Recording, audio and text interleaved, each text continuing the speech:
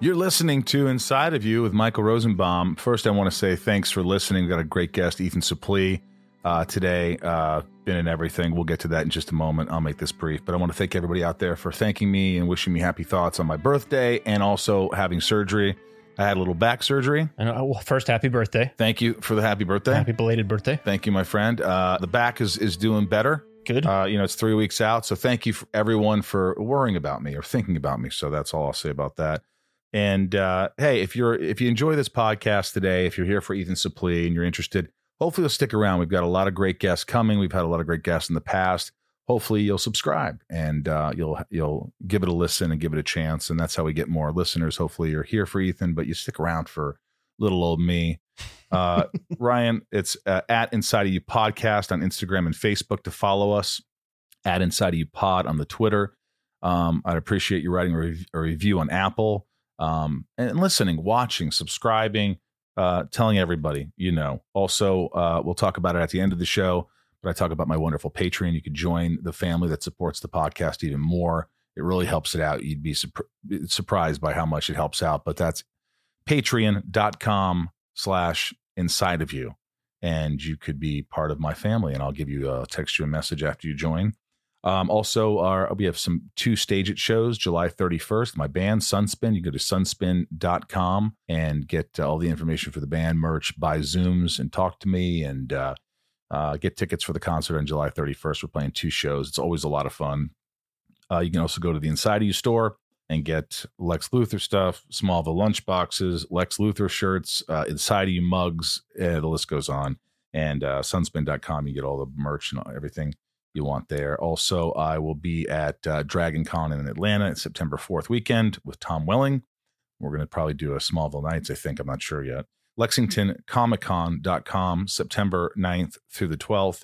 And West Virginia MountaineerComicCon.com. You can go to September 24th weekend. I'll be there. There's other ones as well. So just follow me on the socials right now.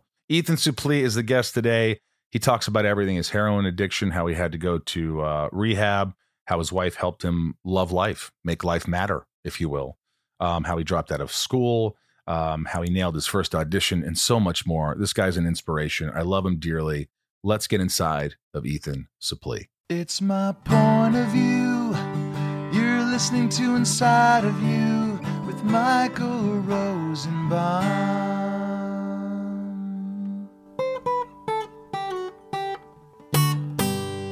Inside of You with Michael Rosenbaum was not recorded in front of a live studio audience. Well, look, dude, I haven't seen you in quite a while, and I know we were kind of friends. We were friends, like more acquaintances, but like not close friends. But back in the days when I would hang out with, at Leo's house, name drop, total name drop right there. And I remember it was just a good time, and he was a great guy. You were always so pleasant and so sweet. So, and I remember something funny because I have a video of you and Jay Ferguson's blue truck, and we're singing Sting, and you're singing it in one car and I'm singing it in the other car. Oh, wow. Do you remember that song? God, it's just been on my mind. This was the 90s. These were the 90s. How would I remember 20 years ago? Yeah. But I remember it. I remember just enjoying your presence, and then seeing your whole metamorphosis or whatever. Your just evolution has been just fucking like, what the it's just incredible. And I know that every podcast you do, and I know you have your podcast, American Glutton Podcast, which in California you think they should have an American Gluten Podcast. They probably do. But by the way, what do you do on the podcast, on American Glutton Podcast? It's really, another guy who you will remember from back then, Kevin Connolly. We were going to Japan like maybe 10 years ago, and we got on the plane, and he was like, "What the hell are you going to do for 14 hours?" And I said, "I'm going to listen to this Dan Carlin podcast about, the history of the Mongols or something, whatever it was, some series where you got 14 hours of content from Dan Carlin, who's right. like the god of history." And he was like, "What's a podcast?" So I showed him. He downloaded the app. He didn't sleep on the plane. He listened to the whole thing straight through. We landed in Japan, and then the entire trip we were on, he was consumed with podcasts and just like couldn't believe that this existed and that people were just talking and having conversations. And so he became kind of obsessed, and he created this podcasting studio called Action Park Media. And he, before they launched, he was kind of saying to me, you have to come do a podcast. He wanted me to do one about politics because I'm very much a contrarian, and I kind of overtly despise all politicians. So no matter what anybody's happy about in politics, I'll just try to rain shit down on it. And I said to him, there is no way that I'm going to do that. It's such like a not a thing to do, because I can have that conversation with you, but it's not a public conversation. It's not anything I'm interested in talking about publicly. And he was like, come on, push. Like one day I woke up when he was asking me, and I was like, oh, I can fully talk about health and fitness because I've done that. And a lot of the way I look at it is very analogous to how I look at politics or philosophy or any of these things. So we talk about health and fitness, but if anybody wants to like listen to it, and you can very easily figure out that I am just not interested in the political system that we have. Right. And also there's enough shows about politics. And when you talk about health and life, and on my show, we talk about anxiety and facing adversity and this and that. And it's something that some people can relate to. And politics is just something that everybody just starts arguing about, and everybody has their own opinion. And health is something, health is something that's universal and that I think anybody could listen to. So it makes more sense. I think you're probably happier than you would be if you were doing a political podcast. Yeah. I mean, I would, yes, for sure. Because I don't think it's fun. I think it's a fun conversation to have with somebody who, at the end of it, even if they get mad at you, they're not going to like write you off as a bad person. Right. And right. I can't do that I don't think anybody can. Like, I think it's a divide that's set that once you're on whatever line you're on, and I don't even believe in the left-right line so much, but just like whatever team somebody associates you with some team. And if that's not your team, fuck you. You don't listen. So it's like, it's just not and to your point, like it's the most over-discussed thing in America. Who gives since Biden got elected, I just have turned off the TV. I'm like, okay. All right, good. I mean, I turned off the TV many years ago. I think the last time I voted was Obama the first round. And then I became so disillusioned by him and his foreign policy that I was just like, I'm done. I quit. I'm no longer interested in American politics. You start to think, does it matter anymore? Does it really matter what I say or what I do, and how much breath am I wasting? Exactly. And I'm not trying to convince anybody of anything. Right. You just get tired of it. All right. Yeah. On this podcast, I talk, right now, this is called How You Doing? It's a mental health moment. How you doing?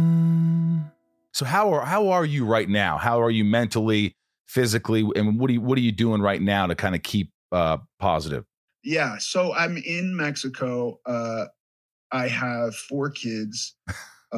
They all go to school in other states, so I don't see them a lot. And then we had this awful thing, the pandemic. So they all came home, and it was like Christmas, Groundhog's Day of Christmas over and over, where it's like, they're all here. This is kind of fun. And then, and then you get sick of them at some point, and you're kind of like, I wish they'd go back to school, but none of the schools are open. But having spent the last year so in such tight family mode, it's very rough to be away from them. And so I'm trying just to concentrate on work. And it's also proven quite difficult to adhere to my nutrition plan 100% from the hotel. And I have a little kitchenette in my hotel, and that's super helpful, but it's not nearly as convenient. It's not a full kitchen. And, I walk to the grocery store basically every morning before work and buy food, and then make sure I have food to take to work with me, because I just don't trust set food. So that's how I'm doing right now. So you're a little anxious. There's some anxiety there. You miss your family, miss your wife, you miss the kids. You're in a different country. You're trying to work. You're trying to have the same regimen that you've been doing for a while. That's kept you in this great shape. This new person that you've become. So that's stressful because you want to maintain that. You don't want to get off the wagon, right? Yeah, there's a fair amount of anxiety right now, for sure. And so it's important for you to keep your workouts. If you stop working out, if you stop doing these things, that's probably going to come back. Yeah, the workouts are key. And then we'll have night shoots, which kind of decimate the workout because, you've just been up all night. And so like leading up to the night shoot, like the night before the night or the day before the night shoot, I'll get my workout will be perfect. And then night shoots start. And it just is like almost too hard to go to the gym before work the next day, especially if your turnaround is squeezed. Oh, yeah. I don't want to work out. I don't want to eat. I don't want to. I just want to fucking eat and go to bed. It's easy to jump into that. I want room service and I want to turn on HBO Max and, or Netflix or something and relax. And it's okay to do that once or twice, but if you continue to do it and get into the habit, that's where the bad habits again start. That's right. Well, everybody knows you. I mean, look, if you don't know him, you've seen him in everything. American History X, remember the Titans, Wolf of Wall Street, Without a Paddle. Worked with our buddies Dax and Kevin Smith films, and My Name is Earl, and it just goes on and on. You've been working so long. But if you go back to, I always think it's interesting to, because my family, I always talk about the dysfunction and how it happened, how I became an actor. And, people know that who listen. But for you, what was it like growing up in your household? Because I read that your parents met in summer stock theater. And so they were actors. And so you grew up with two actors, right?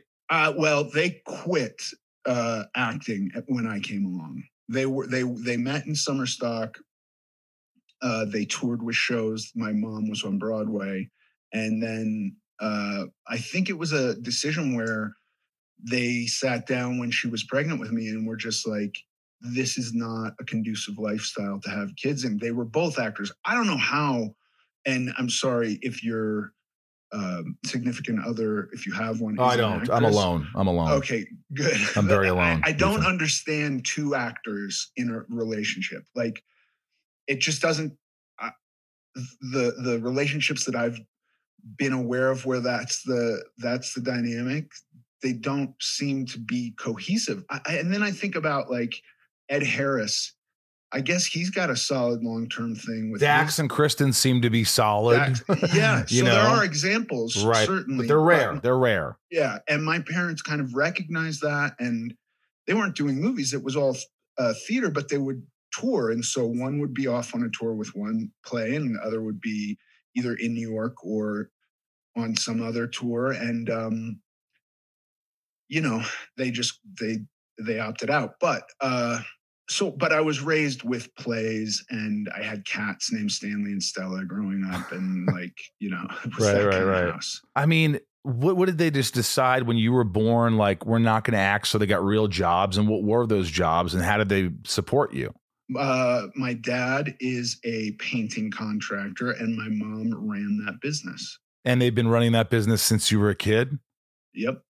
Do you talk to them about projects you're going to do it maybe at your house? Do you ask for their input? I mean, I tell them when there's stuff. I think there's a lot of anxiety about work as an actor, as you would know. Mm-hmm. And so I remember when I was first starting out and I had gotten this job and I was thrilled about it. And my dad said, you're only as good as your next job.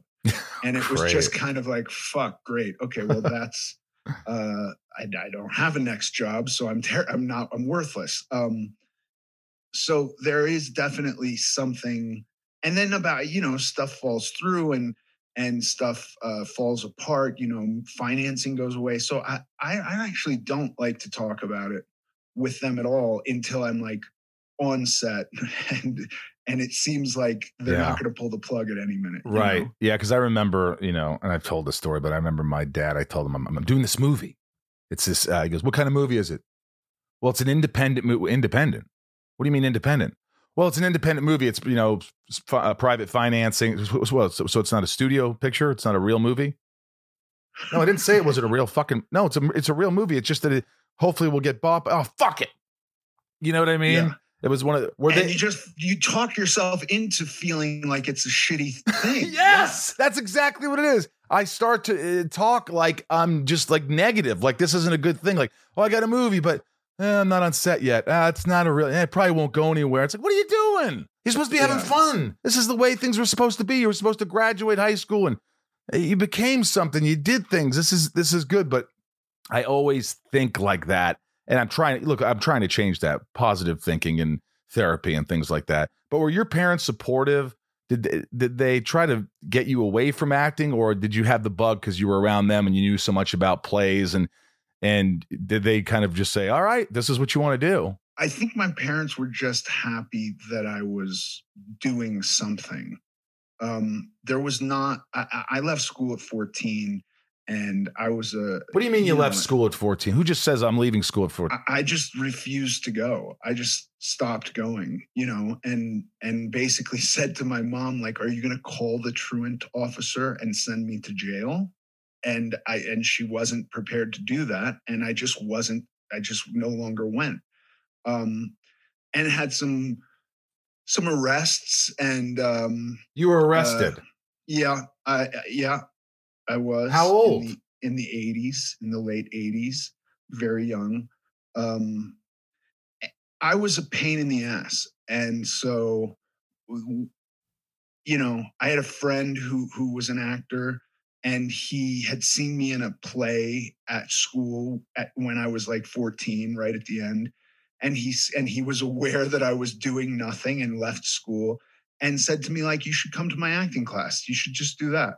Like, this guy needs something to do. And where is this? Where is this? All in LA. All in LA. So you went to this acting class. Went to this acting class for a year from 16 to 17.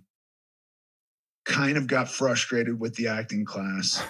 And then was like, I'm going to go. And there were levels. There was like the beginner's class. Right. And then there was the intermediate. And my friend was in the advanced class. So I always was like, I got to get to the advanced class with my buddy. That'll be fun. Never got past the beginner class and quit and just started working, like taking, what was the magazine? Backstage, and sending agents my picture. And then the agent's like, you look interesting. I'll send you out on an audition. We'll see what happens. What?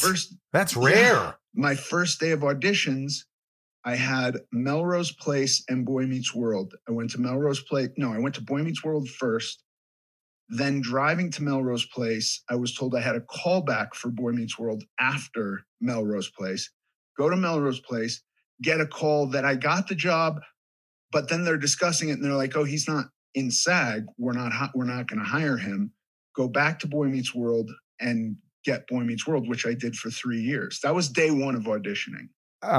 This is the most bizarre, crazy start to a career. I mean, you hear about these things, but these are incredibly rare things. This is a kid who says, fuck school. I'm done with school. Oh, yeah, I'll take an acting class. Fuck that. I'm not taking an acting class. I'll do it myself. I'll send pictures to Backstage. And then you land a job on your first day of auditions. Yeah. And you were on that show for 3 years and you're starting to make money. Yeah. And I think at that point,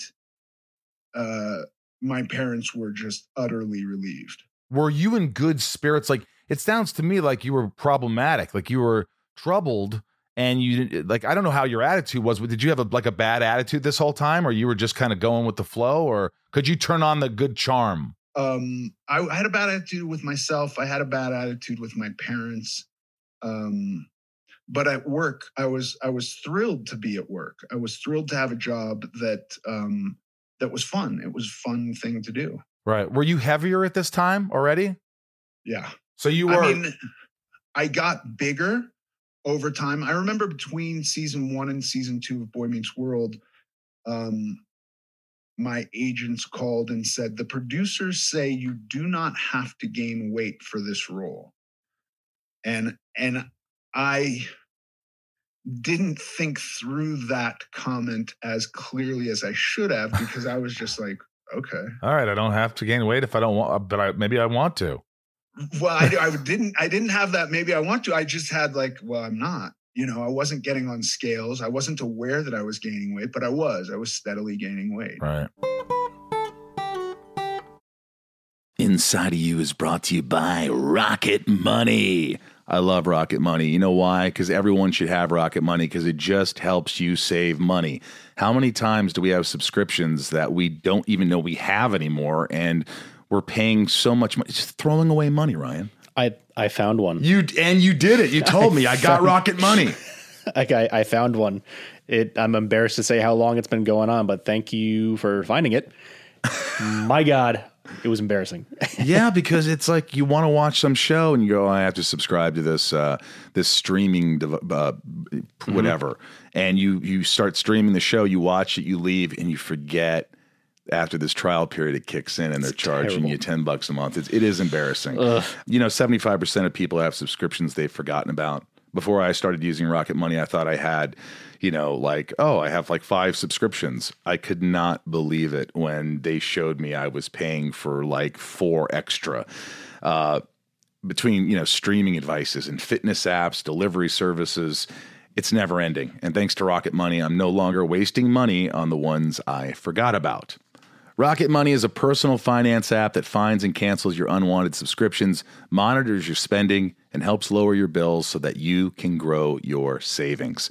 Rocket Money has over 5 million users and has saved a total of $500 million in canceled subscriptions, saving members up to $740 a year when using all of the app's features. Rocket Money will even try to negotiate lowering your bills for you by up to 20%. All you have to do is submit a picture of your bill, and Rocket Money takes care of the rest. They'll deal with the customer service for you, and I like that. Stop wasting money on things you don't use. Cancel your unwanted subscriptions by going to rocketmoney.com/inside. That's rocketmoney.com/inside. rocketmoney.com/inside. This show is sponsored by BetterHelp. I don't know how many times I have to talk about this, but it's so important. If you're sitting there right now and you're stressed or you're anxious or you have a lot on your mind and you just bottle it up and you don't know what to do, it's going to come out, and it's not going to come out in great ways all the time. BetterHelp has helped me substantially. Ryan here has been using it for a while. And don't you notice when you don't use BetterHelp, when you don't have therapy? Oh, the weeks where I miss a session? Of course, yeah. Yeah, it's like the more you talk about something, even if you don't think you have anything to talk about, things come up and it puts your mind at ease. And we all carry around different stressors, big and small. And at times we keep carrying them around rather than processing them and letting them go. When we keep them bottled up, it can start to affect us negatively. Therapy is a safe space to get things off your chest and to figure out how to work through whatever's weighing you down. Therapy from BetterHelp is helpful for learning positive coping skills and how to set boundaries. It empowers you to be the best version of yourself. It isn't just for those who've experienced major trauma. It's for all of us.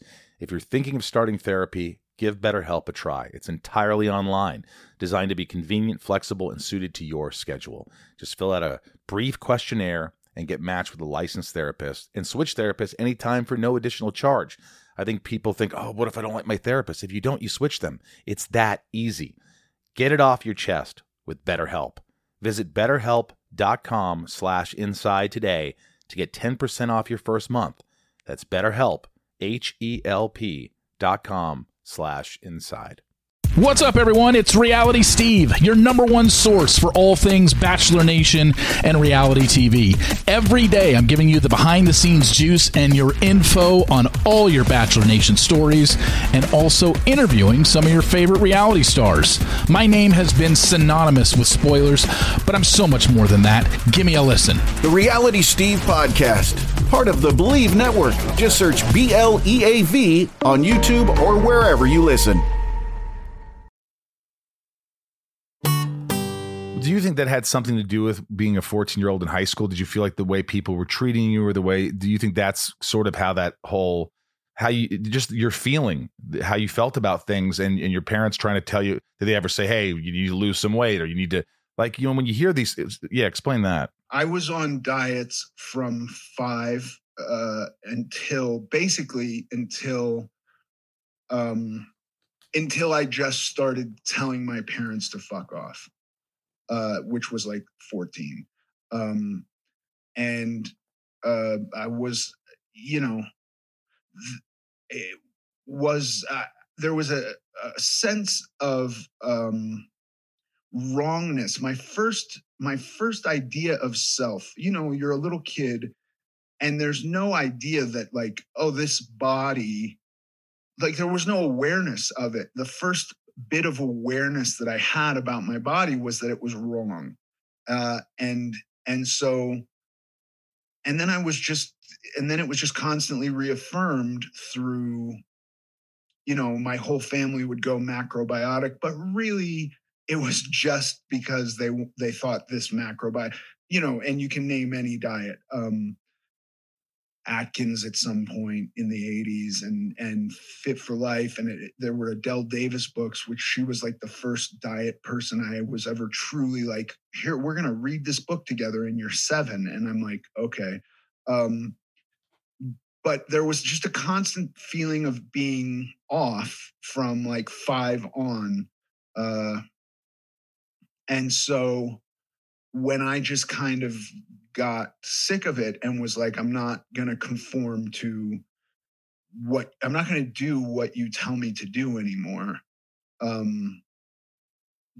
went like a runaway train down the road away from the goals they were setting for me.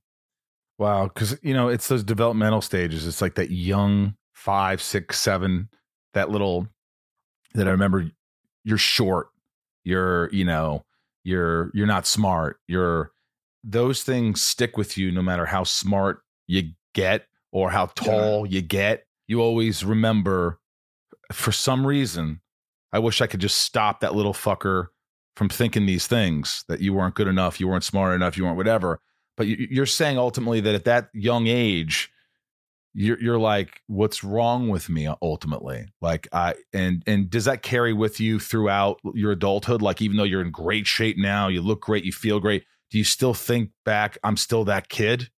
It's a very tricky thing because I don't know.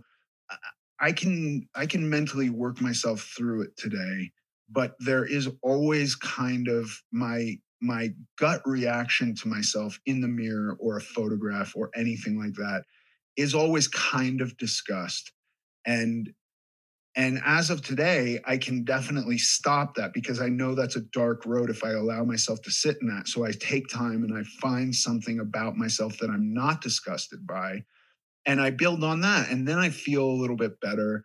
But yeah, there's no like true escape from, there's no like off switch where it just goes away. I haven't found that for myself. Right. And you think about like even some injuries, physical injuries, you break your arm and then you're always kind of aware that arm might be weaker or something like that. It's similar. It's not as heavy as it was at one point. And there was a long time where I used drugs to block out those thoughts. And I suddenly, had never understood this sense of confidence that drugs gave me. And it was just like, well, this is fucking great if I can just do this all the time. But then, you wake up and you feel like even worse shit worthless. than you did. Yeah. Yeah. So that was kind of a trap for me too. It is something that I can work through, but it's not something I've cured. Right. Also, at this young age, you start, I guess, 17 years old, you start getting roles. And that doesn't stop. You don't stop working. You haven't stopped working. But you're starting to get roles and you're heavier in all the roles, correct? Yeah. So do you start to feel like, why lose weight anyway? Why try to change who I am? Because I'm getting all the jobs now. It was something that by the time, I guess like I did Boy Meets World for 3 years. And so I'm like, in that time period, I started doing drugs. While I was doing drugs, I was not thinking about any of it. Nothing, there were no thoughts like that. I wasn't thinking about the future at all. It was just very much in the moment. And the moment is numb and comfortable. And so there was no thought about like, if I lost weight, there was no thought about weight. It was just like, I have this crippling disgust for myself that I can turn off with drugs. And if I do that, then I'm happy, and I can be happy doing all this other stuff that is supposed to make you happy. Lots of money and attention and, success to some degree. So there wasn't a lot of thought about the future. What kind of drugs? Heroin, cocaine. Really? You got into heroin? Yeah. For a while? For a few years, yeah. I mean, they always say that that's one drug you get on, you never get off for the most part. It's a rough one. I went to rehab a few times, and I remember being so envious of the crackheads at rehab because they would come in and the first thing you do is detox. Like, right, you don't go to group if you're still strung out. You're like kind of off in another area. And these crackheads come in and they just sleep. And then they get woken up and they go to meals and they eat everything. And they have these just huge appetites. And then they go back to sleep. And the junkies are sitting there awake for days on end, can't eat anything, pissing out their asses. Like, it's really rough. My God. Yeah. But it's nothing as rough as the ones I was envious of were the guys who came in with like serious alcohol dependency or serious benzo dependencies, because those guys are at risk of death. Like, the other drugs, you're not at risk of death when you're coming off of. It's not comfortable. It's miserable. But like, you see guys who have like real alcoholism, you can die just quitting those drugs. Right. I mean, I read this article or something that you quoted where you went into a Starbucks and you used to memorize everything you were going to order to a T. Explain that story. Paint that picture. Yeah, I still do that. There was always a feeling of being in an imposition and not wanting any attention drawn to myself. And so in any interaction I would have where other people were around, I would want it to be as efficient and smooth and quick as possible. So I would never stand online and then arrive somewhere and make a decision at that point. The decision is made before I get out of my car. I basically know exactly what I want. I know how to order it.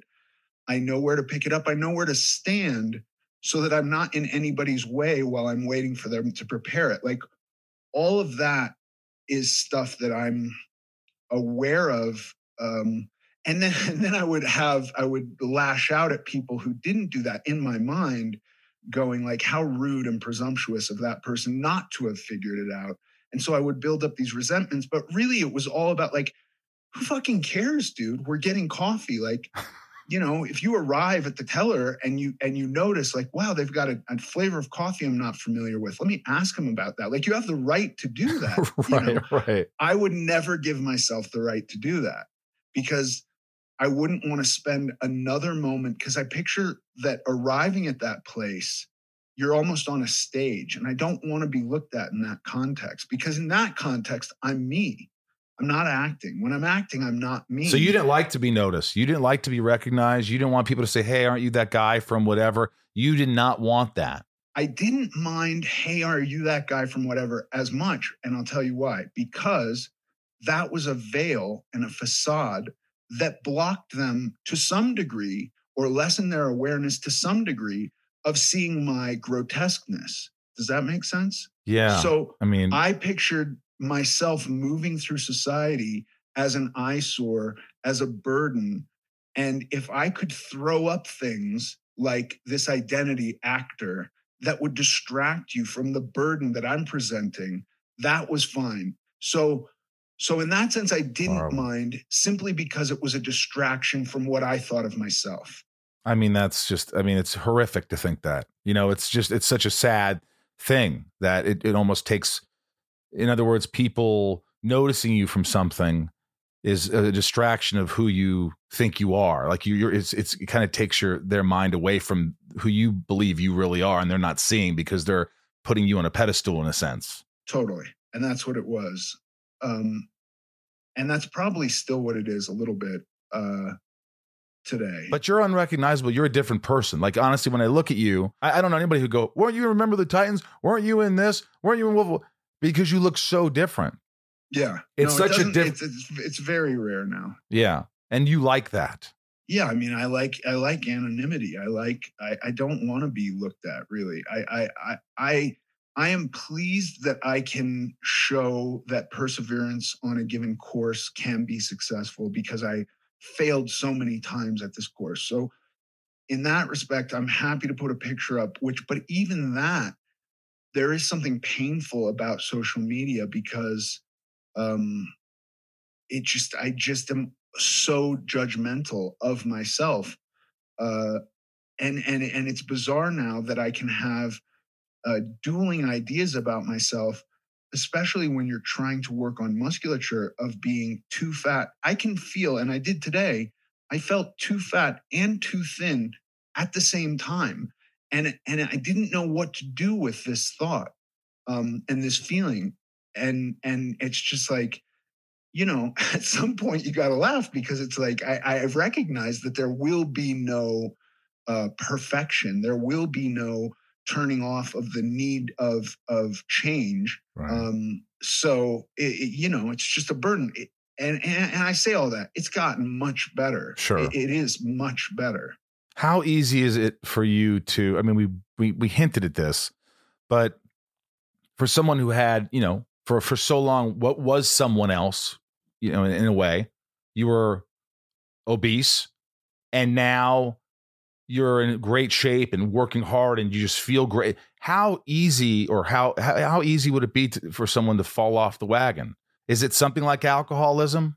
Is food something like alcoholism, where, you get down about something, you have loss, you have whatever, and that just spirals you? Is it something that you're aware of, or you talk to someone about? I talked to my wife about it, but I don't put absolute restraints on food in the same way that I do drugs and alcohol. Drugs and alcohol is a very either or for me. Food, the tricky thing is that you can't stop eating. You die. The end result of not eating is death. And so that's not a solution. That's never a solution. Right. And so you find a lot of diets that will present you with, just quit this type of food.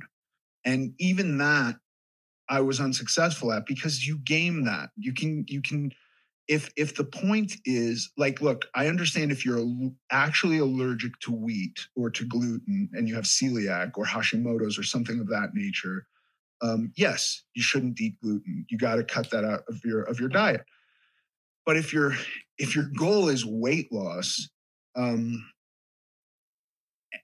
you go about it by just removing gluten from your diet, I would just say, from my anecdotal experience, not successful. It's not a successful way to lose weight.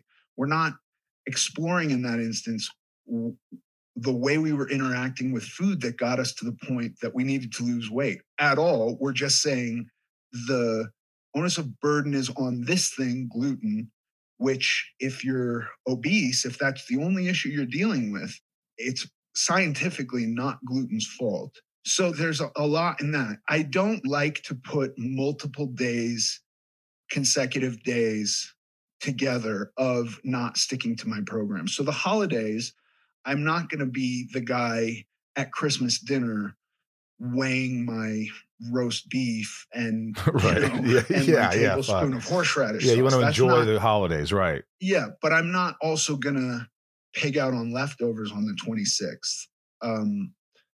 So there's a little balance there. This whole time too, growing up, I mean, did you date girls? Did you have like a lot of dates? Is it something you always wanted to date and you couldn't keep I mean, what was that like? I definitely had confidence once I was on drugs, to talk to women. And I had a few, I definitely had interactions with girls. Unfortunately, a lot of the time I was on so much drugs that there would be you're no longer effectual when it comes to doing that deed. So I didn't have any like really successful relationships, right, before my wife, who really was the spark that turned my life around.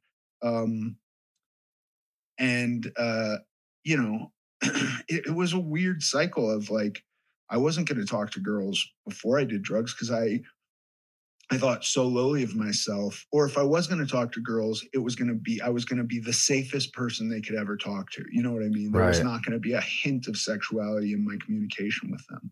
Yeah. I just recognized that even back in the day when I knew you, it was just, you were kind of a, you talk, you were funny, but you weren't going on hitting on girls. You were just minding your own thing and just hanging out with the guys and just kind of, I just remember that. I do remember that. Just, one of those top notch guys. Did you say your wife, Brandy, who you've been married to since 2006, right? We've been married since 2006, together since 2002. So almost 20 and years. she saved your life, you say? I don't want to say she saved my life. I didn't care about my life prior to her. My life meant very little to me prior to her. And once I started seeing her, I was newly sober. I started seeing her. It was the very first time I started thinking about future. And that was really how I clawed my way out of this pit, was going, like, having, looking up and seeing the light way up at the top, like that there was life. Until then, I never thought about the future. There was no thought. I went to bed so many nights totally convinced I was going to die in my sleep. And this was nothing that sparked a huge change. Wow. Yeah, that almost makes me want to cry, because there's certain things about it that I can understand. But not seeing a future is perhaps the saddest thing there is. If you don't see a future, if you just wake up every day saying, when is it going to happen? Or when am I going to be done? And I'm fine with it. Just end it already. It's almost like, and the fact that someone comes into your world and for the first time, your eyes open wide and you're thinking, hey, wait a minute. There's a future. Maybe there is a future. Maybe I'm worthy of someone, or someone's worthy of me. You know what I mean? That's amazing that you meet someone. And not only that, but you probably opened up to her, and she had to see your true colors come out and see how, damaged you were, or not damaged, but fractured, or like, how much baggage or shit you had weighing on you for your entire existence. And at this point, you realized, I've thrown everything at her. And my question is, did you throw everything at her? And she's not running. Yeah. The moment I broke down and it was a very bizarre thing that I don't even know the adequate words to communicate exactly what occurred for me. But I had this brutal conversation with a guy that was basically saying, like, you're going to hell, you need to lose weight. And I hadn't had a conversation like that before. It was like so curt and righteous. And I landed in another country, and I was kind of like in a state of almost shock. And I was like also going like, holy shit, he's kind of right about some things. Like, I'm not thinking about anything but like immediate gratification. And I've got this girl who I love, who wants to do all these things that I'm not physically capable of doing, like going on a hike, or, spending the day at the beach, or going to a museum. Like, I was not in really a state to do that kind of stuff. And I remember thinking, I got to tell her about this condition I have, as though she wasn't aware. And it was the weirdest thing. It was like, I got to tell her this secret that's not a secret that she knew, that she's going, hello. Yeah. But talking to her about it was as though she didn't know. It literally felt to me in that moment like, I'm going to say this to her and this could be the end of us. So it was either, it felt very much like, if I don't say this to her, that I need help with this, I lose her for sure at some point, because her future is a path that I'm not going to be able to keep up with. And if I do say it to her, I risk exposing this truth to her that is ugly and awful and damaged. And so I just thought, like, well, at least I'm taking a shot at winning there. And so I had this conversation with her, And she was like, so fucking cool, dude. She was like, oh yeah, we're going to do that. As soon as you get back to LA, I'll have something ready for you. And I was like, oh, okay. And she was like, yeah. And for right now, I was in Romania. And she said, for right now, just while you're there, just don't eat bread. And I was like, okay. And that was kind of her. She was laying out this thing of like, you're going to take a baby step in the arena of being responsible with food. And it wasn't like, don't ever eat bread again. Just on this 2 weeks, you're going to do one thing that is going to be your beating food. And it's going to be, you're going to leave the dinner roll. You're going to not eat sandwiches. It's very simple. Did you do it? You're not gonna lose weight. And I did. And I made it 2 weeks or 3 weeks or whatever it was with not eating bread. And I landed in LA and she picked me up. And she had gone to this nutritionist and gotten this like liquid diet thing. And, you know, the nutritionist gives you big bottles of fiber pills and vitamins. And she individually bagged everything, like spent a whole day preparing this stuff for me. And she was like, I've made each day of all your supplements and your protein shakes. And all you have to do is just do this. And I was like, great. And I'll do it. And I did that for 60 days. A liquid diet. I lost 80 pounds. And as far as roller coaster dieting goes, that's 80 pounds that I've never dipped back into. I've never gotten, those 80 pounds were permanent weight loss. And then I got into, you know, and then you go back to work and you're like lightheaded half the time and it's not conducive. So you have to eat. And I would never recommend somebody do a liquid diet from whatever they're morbidly obese until their goal. Like, I don't think that's wise, but it was a great kickoff.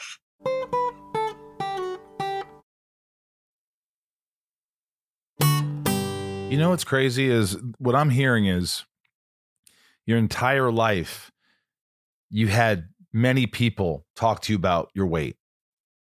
And it was always, I'm not listening to you. I'm not doing this. And someone comes along and you're listening. And that's, I mean, you knew something. This was the love of your life. This was somebody that you for the first time you saw a future and you listened to her. Was she really the first person that you were like, all right, someone's helping? Someone's actually going on this journey with me. I'm not alone. It was the first time that I was invested, that I was the one going like, I want to change. It was the very first time it wasn't somebody going like, here's what you're going to do despite what you want. And, you know, like, is there a way that I could have been invested as a kid if my parents had used different language with maybe, I don't know. But all I know is as a kid, it was, now you're going to eat this way. And here's why, because you're fat or because you're overweight and it's not healthy and all of this stuff, which just compounded how I felt badly about myself. And made me rebel. And ultimately, you know, I got really bad when I became autonomous and was making money and was really just living for the moment and doing whatever I wanted with no restraint. But yeah, it was the first time I went, hey, I need help with this. I want to change. I will do whatever you tell me, which I think I've also had success being sober in that way. And in talking to people about sobriety, like I have no interest in, my wife is not sober, and I have no interest in anyone in trying to make somebody sober. Like, this is not my mission at all. In fact, to the point where I've had people say, will you talk to my kid or will you talk to my friend? And it's like, no, because it didn't work for me, and I don't have the understanding of making it work for somebody else by pleading with them or describing some utopian future by changing your behavior. I know it works when the individual goes, I want to make a change. That's how I've seen it work. That's how I've experienced it work. And so kind of the same thing with food. I think if you asked yourself for many years of your life, if, like, you know, that stupid question that people are like, that's such a stupid question when you say, do you love yourself? But it would have been easy for you to say, fuck no, I don't. It sounds like, right? For most of your life. I could say that a lot of my life. I would probably say, what? No, I don't.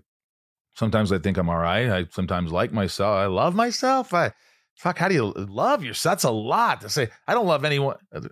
It's just such a mind boggle that people are like, you should be able to say you love yourself pretty easily. And that always fucked with me because it never was easy to go, yes, I love myself. That's not something that occurs to me at all. So when did you start? Do you now feel like you're loving yourself more? I mean, obviously. I feel like it's been very helpful to be responsible for other people. And by doing that, I have to be responsible for myself. And I do think I've learned to have certainly a higher level of admiration for myself, especially when it's like setting and achieving goals and sticking to things that I've made decisions about, because I was not good at that forever. Right. So this idea of love, I don't know. Yeah, it's a very abstract thing for me too, But you love other people. When you love your kids, you love your wife, obviously. Yeah, you're on an airplane and they tell you, like, if we have to do oxygen masks, you got to put your oxygen mask on first, because if you pass out trying to put your kid's oxygen mask on, then they don't get theirs either.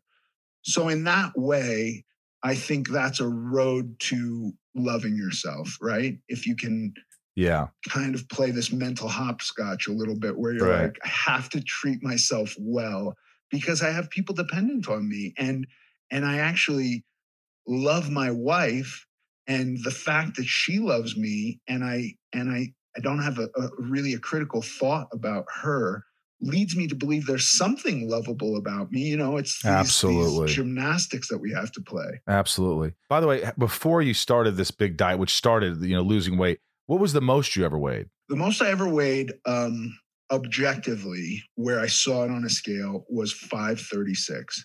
But I did gain weight from that point. So I say 550, which 14 pounds at that weight, that could have just been a little extra salt one night and a bunch of booze to get me up 14 pounds. But I did see 536 on a scale. Do you sometimes look back and go, how did I survive? How am I still here? Yeah, it's wild. I mean, there were, as I said, many nights that I was convinced I wasn't going to be here.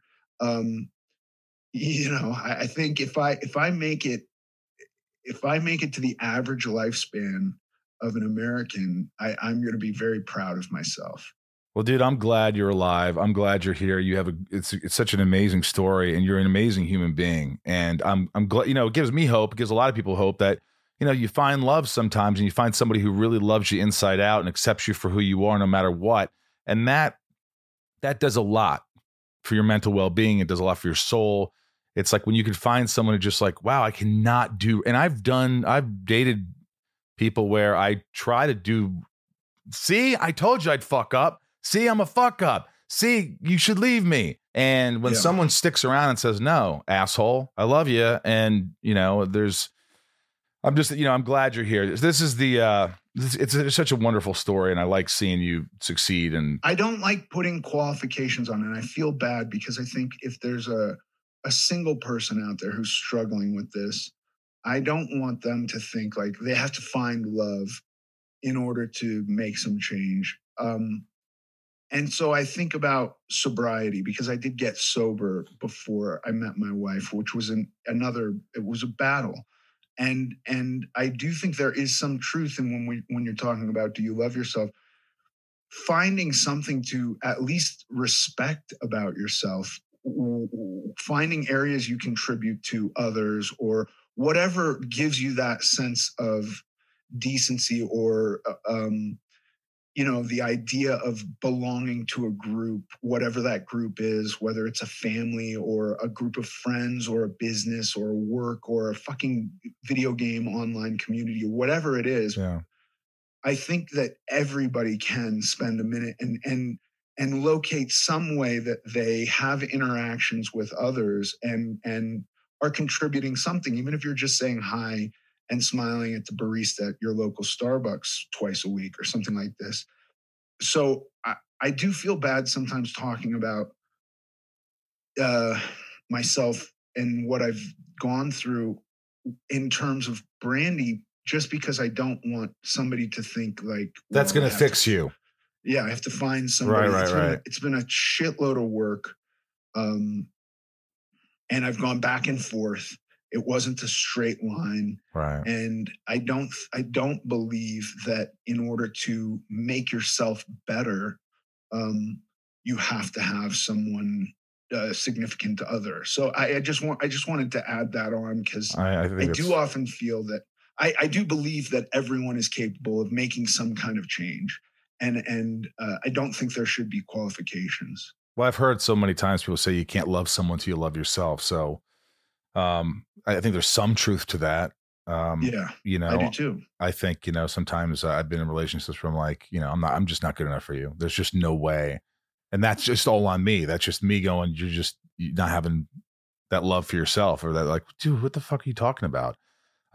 Every day. Well, I am definitely not good enough for my wife, and I am very pleased every day that I'm winning in this exchange. I love that. I saw something on the internet. It was probably what you're doing now, but you were just ripped up, rat-a-tat-tatted. Yes. It was a recent post, and your sister-in-law, Juliette Lewis, name drop, said, I'm sensing this guy is what's the word, evil? So was that the role you're playing now? Yeah, a lot of fake tattoos, which strangely many people on that post thought that I had overnight gotten a full body and face tattoos and the whole nine, and grown my beard like 15 They look times good though. Those tats look good. Yeah, these guys are doing a great job. Hey, really quick, this is called Shit Talk, and I'm just going to ask you a few questions from fans that could be fast, rapid fire. I'm interested in this. Somebody says, Connor Walker, do you have any funny stories, experiences while filming The Wolf of Wall Street? And on top of that, my question was, give me something. What was it like working with Scorsese, for God's sakes? It was awesome. It was a lot of fun. The only funny, weird story was there we were filming kind of two different things, and me and the rest of the guys, the brokers, were kind of off on a break. And then I got a call, like, you're needed on that closed set. And it was a closed set, like nobody's allowed on this set. And I was like, I'm needed? What am I needed for? And they were like, you just have to go in there. And I went in, and somebody was like, we can't figure out how to do cocaine up an asshole. Can you help us with this? We heard you could help us with it. And I was like, I'll do my best. I mean, how do you do that? It's almost like sucking up a fart or sucking up air from your asshole. You load it into a straw, and then you apply pressure to one end of the straw, and the cocaine comes out the other end of the straw. So you help them. I helped them, but I'm just saying I was the guy called to be. I was the guy on set that was gone, like, who can help us with it? Ethan knows. That's when you should have known. All right, I got to get my shit together. That's it. That's rock bottom. I'd been sober at this point for almost 10 years. So okay. Some of the people involved in that movie had known me prior and were like, he knows how to do this. Get him. Well, look, man, this has been extraordinary. I hope you enjoyed it. It's very inspiring to me, and I love hearing the story. And it's just because I didn't know it. It's like a lot of times, you and I haven't had a conversation like this ever. And so if this is what it takes, getting to know you a little bit more and kind of knowing a little, inside what goes on inside your head and all that. But I really appreciate you coming on here. Thank you. You're a great conversationalist. This was really fun. Oh, dude, thanks, man. This is great. I really love doing this. And I have such ADD that when I put the headphones on, it helps. It just makes me just listen. And I'm sort of forced to listen, but it's very easy to listen to you, and you speak eloquently. And well, you have to do mine. You have to come when I get back to LA. You have to come on mine, and we'll talk about health and fitness. I'm in, man. I would love that. Okay, great. Dude, awesome. I love you. All my best to you. Kick some ass. Thank you. I loved Ethan's story. I thought it was, a lot of people won't talk about the things that they've happened in their life, things that have happened in their lives that are so hard. Mm-hmm. He went through heroin addiction, to go through, most of his life he was obese and didn't love himself and didn't like being recognized. And you heard all that. And now he's an inspiration. You see, the guy has gotten his life together. He's lost so much weight. He's strengthened. But more importantly, I think, is that he's learning to love himself, and that shows you that he's capable of it. It wasn't really about the losing of the weight. It was just making sure that you were okay with, with who you are. Yeah. And so that was pretty special. So thanks for listening again. If you want to follow the podcast, Ryan. At Inside of You Pod on Twitter, at Inside of You Podcast on Instagram and Facebook. And please write a review. Please subscribe if you really enjoyed this today. I appreciate it. You could also join the wonderful Patreon family that support the podcast in so many ways and keep this thing afloat, really.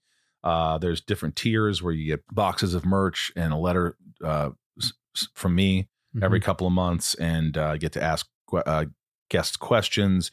There's so much that the Patreon involves. And if you join, go to patreon.com/inside of you. I'll write you a message after, and it's just become such a great family. I don't know how many thank you notes I've had. I just got a nice email from Raj and Gracie, who are patrons, Leanne, so many people that write in and say, God, I've become friends with so many people on this thing. And it makes me just happy as a clam. Also, don't forget our shows, July 31st, 2 p.m. and 6 p.m. If you want to hear my band Sunspin, I really think we just came out with an album. I think you'll really enjoy it. We play 2 shows July 31st on stageit.com. Just type in Sunspin, or you go to sunspin.com and you can get all merch. You could book Zooms with me. You could book the band if you like. Some people have done that before. So that's always fun to come play for people at a park or wherever we play. Sunspin.com. Our handles, please follow Sunspin Band on Twitter, Instagram, and Facebook at Sunspin Band. We need a few more follows. We could use those. So please, everyone listening, please just really quickly follow us on those handles at Sunspin Band. I'll be at a lot of conventions coming up. I just got back from Houston. It was wonderful. I love the people in Houston. Had a great time. That was Comic Palooza. It was my first con in quite some time, but seeing people made me happy. Also, I'll be at Dragon Con in Atlanta, September 4th weekend with Tom Welling. Lexington, September 9th through the 12th with Tom Welling. West Virginia Mountaineer Con, September 24th weekend. And the list keeps coming. So also, if you want any merch, we got great stuff. We got some Funko Lex Luthor Funko Pops. We got some Lex Luthor shirts that say Michael Rosenbaum's the best Lex Luthor. I had those made. People like them. Lunch boxes, Smallville lunch boxes, also tons of cool merch like mugs and Inside of You mugs and tons of stuff like that. So I want to say thank you for that. And thank you again for listening. Thank you again for supporting me, especially during my surgery, and all the happy birthday wishes once again. And couldn't do it without Ryan. I'll tell you that much. Couldn't do it without him. I'm going to read the top tier Patreons. These are the people that contribute the most on the Patreon. And they get shout outs. That's one of the special things they get out. So here we go.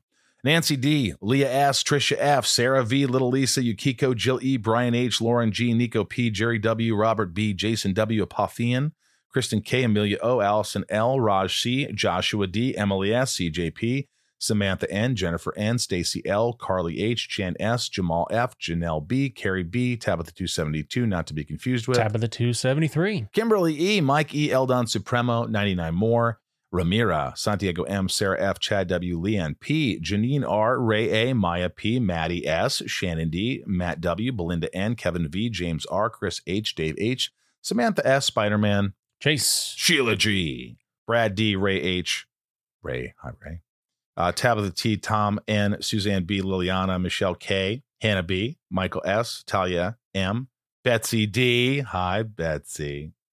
I messed her name up a few times. She loves it. I do it on purpose. Claire M, Liz J, Laura L, Chad L, Rochelle, Nathan E, Marion E, Meg K, Janelle P, Trav L, Dan N, Diane R, and the final little list here. It's not Ojeda. It's Ojeda. It's Ojeda. Ojeda. Lorraine G, Veronica K, Big Stevie W, Kendall T, Carol D, Sandy B, Angel M. Yes, I didn't shower today, if that's what you're wondering. Where's my hat? Why is my hair greasy? Just leave me alone. Eric C, Rhiannon C, Corey K, Super Sam, Emily C, Sherry S, Coleman G, David C, Michelle A, Liz L, Jeremy C,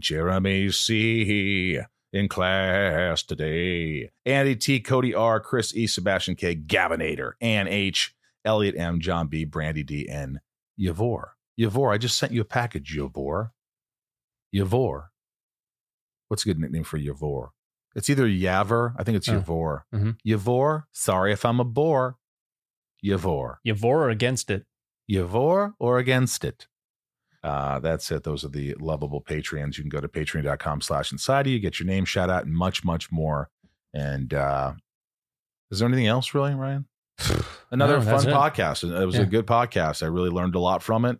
I learned a lot from these guests. I hope you do. I hope you tune in every week. And thank you for allowing me to be inside of each and every one of you. I appreciate all of you sincerely.